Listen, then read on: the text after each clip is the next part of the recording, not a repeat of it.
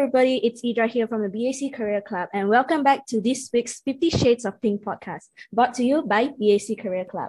Now, in this podcast series, the BAC Career Club will be interviewing 50 inspiring women from different industries, bringing to you valuable insight into their careers and experiences. With me here today is Miss Zee Avi.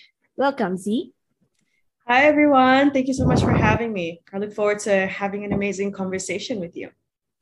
Thank you, Ms. Zee. So before we get into it, could you please give us a brief introduction about yourself?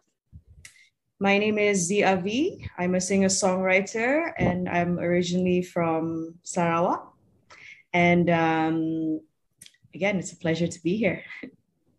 Thank you, Ms. Zee. So without further ado, let's dive right into it. So you've been known for singing and songwriting as an artist. What inspired you to pursue a career in this industry? I think it was mostly, I didn't know that, I guess subconsciously it was a true calling because music has always just been a part of my life, and it was generational actually as well. My grandfather was also a musician. Although, like pursuing music is not really embedded in our culture and our upbringing, correct? So I guess one way or another, you and your true calling will somehow find each other. And I suppose I was just there at the right place at the right time. That sounds really interesting. Thank you so much for that. So congratulations on your new single titled OK.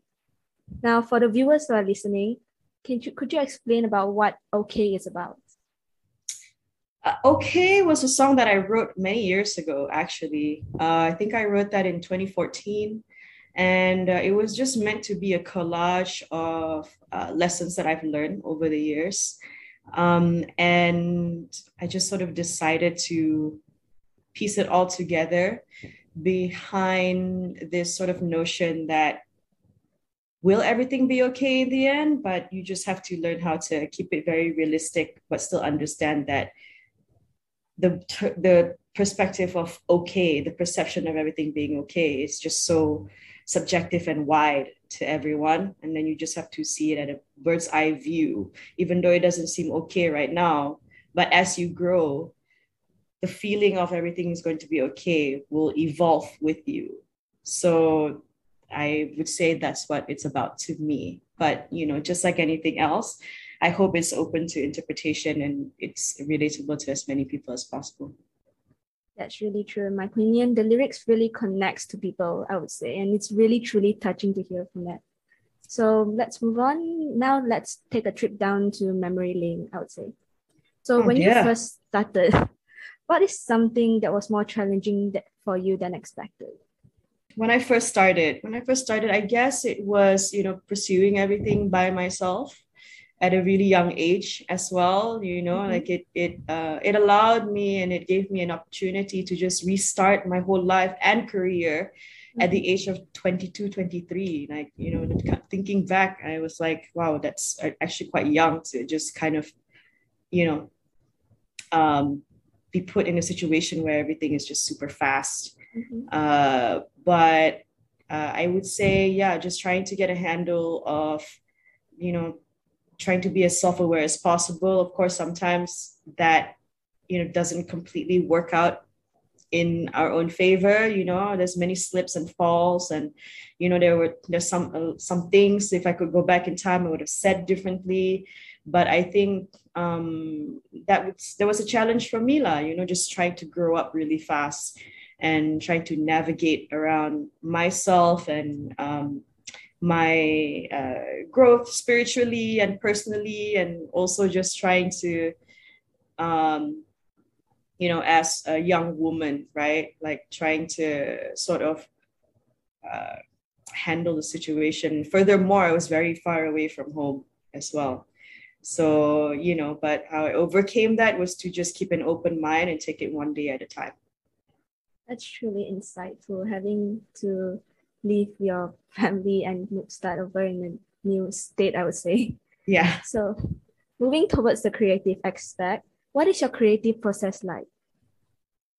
It varies. It varies over the years. Before it just used to be like whatever instrument was in my hand. I try to honor every instrument and get to know its sound and let the instrument know me because I am an instrumentalist, first and foremost. Besides being, a songwriter actually by nature, but, just like anything else, I need music to accompany my words. So I'm a songwriter by nature. I love instruments because I think each instrument has, it has its own soul, so to speak. So it used to just be with an instrument in my hand and whatever melody would come as I play the instrument. But these days, as the years go by, after over a decade of being in the industry, you're just put in many situations where you have to learn different ways of, peaking that creative juice. So sometimes I can write over beats or, write if I'm writing for another artist, let's say, so my creative process would come through them instead. So I would say, yeah, everybody has their own creative processes. There's no right or wrong, right? But don't be afraid to try out different things, I would say. That's really interesting. Now, in today's society, as you know, social media and the internet has played like a huge role in our daily lives. How do you feel about the internet and how has it impacted the music industry? Well, I have the internet to thank for how I started. Like I got discovered on YouTube back when nobody knew what YouTube was yet. At the time, it wasn't really a household name yet. Like last time you get, 30,000 views. Wow, big deal, and the internet has definitely played a huge part in allowing people to access a lot skills or access to discovering new talents, and there's so many self-taught musicians out there who have just learned all of their skills and techniques from the internet. I love the internet. I'm on it every day. We're on it. We live in the internet now, actually. So when it comes to the music industry, I know that because of the internet, it's made a lot of jobs that were big prior to the internet being so accessible to everyone. Like it's made, certain positions of the music industry obsolete. Like before, you used to have A&R people who would probably have to, go through state by state, cross country, across the world, go to a venue and discover new talents. However, now all you have to do is just know where to go, where to look at home, and the rest, as they say, like you could change someone's life in just one click. So I think, yeah, the internet has definitely made an impact, not just in the music industry, but everything, everywhere, all around. That's an interesting take in that and a different perspective to look upon. Now, as years have passed and the experience you've gained, I believe that you've achieved many great things. Now, what is your proudest moment in your career?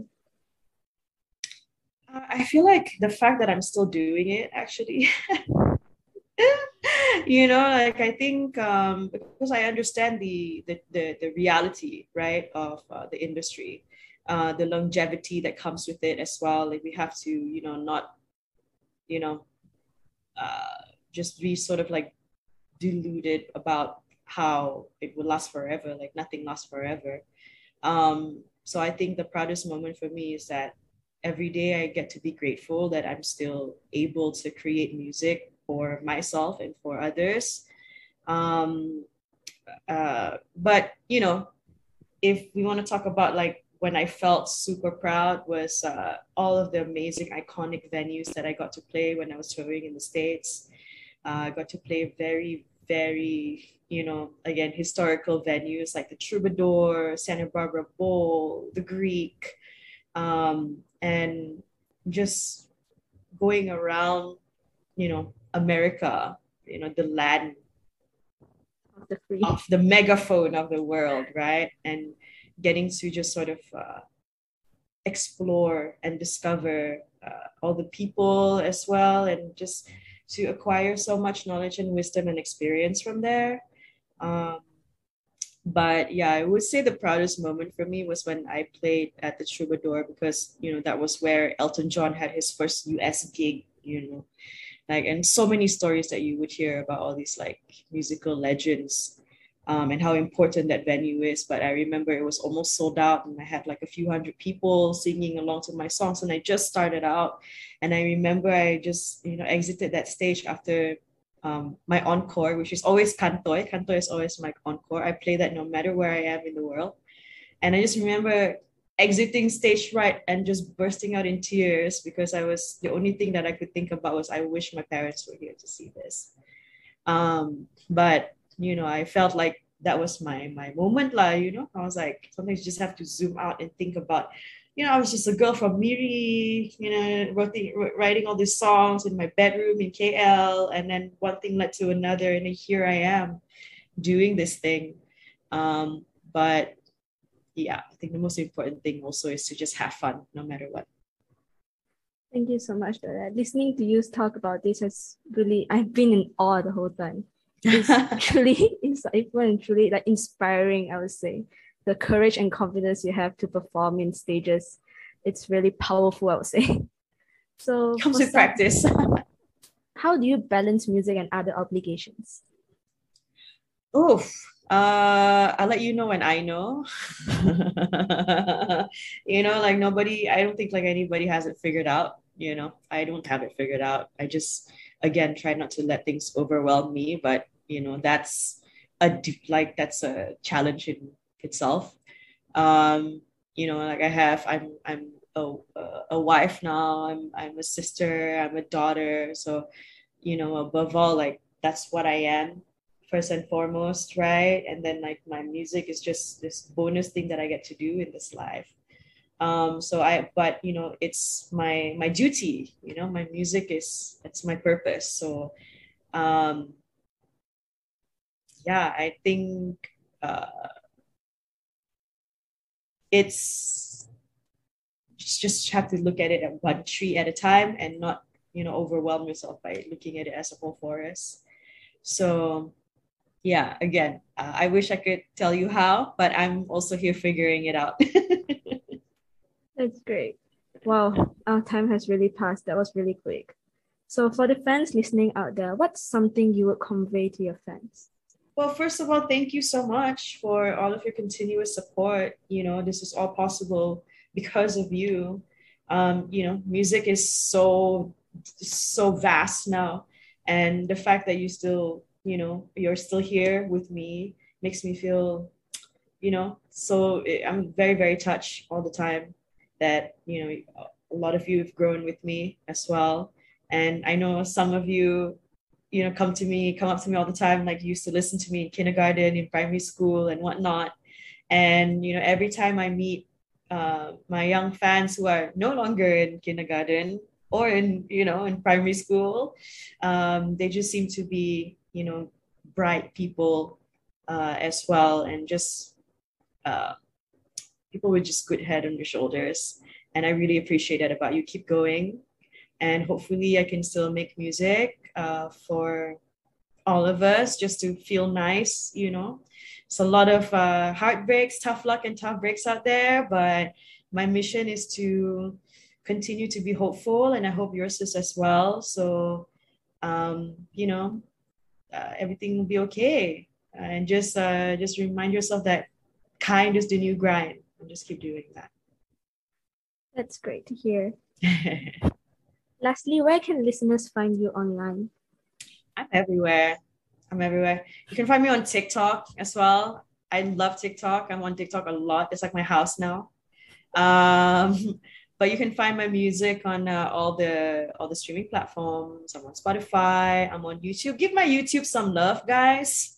I have no shame in saying that. Give my latest video some love. The key thing that a lot of people, I hope, just want to remind you guys that the key thing we get to do what we get to do is because of sharing. Like you just have to share the love. It doesn't take a lot. Again, just one click, boom, copy link, share on your stories, on your Twitter, on your Facebooks and whatnot. But yeah, I look forward to seeing you guys there, and keep yourselves updated too. I'm on Instagram way too much as well. A lot of people are like, where have you been? And I'm like, keep yourselves updated. Come follow me on my social media. So yeah, I'm everywhere. And almost all of my handles is ZeeAvi. On TikTok, I'm zee.avi. Instagram as well, zee.avi.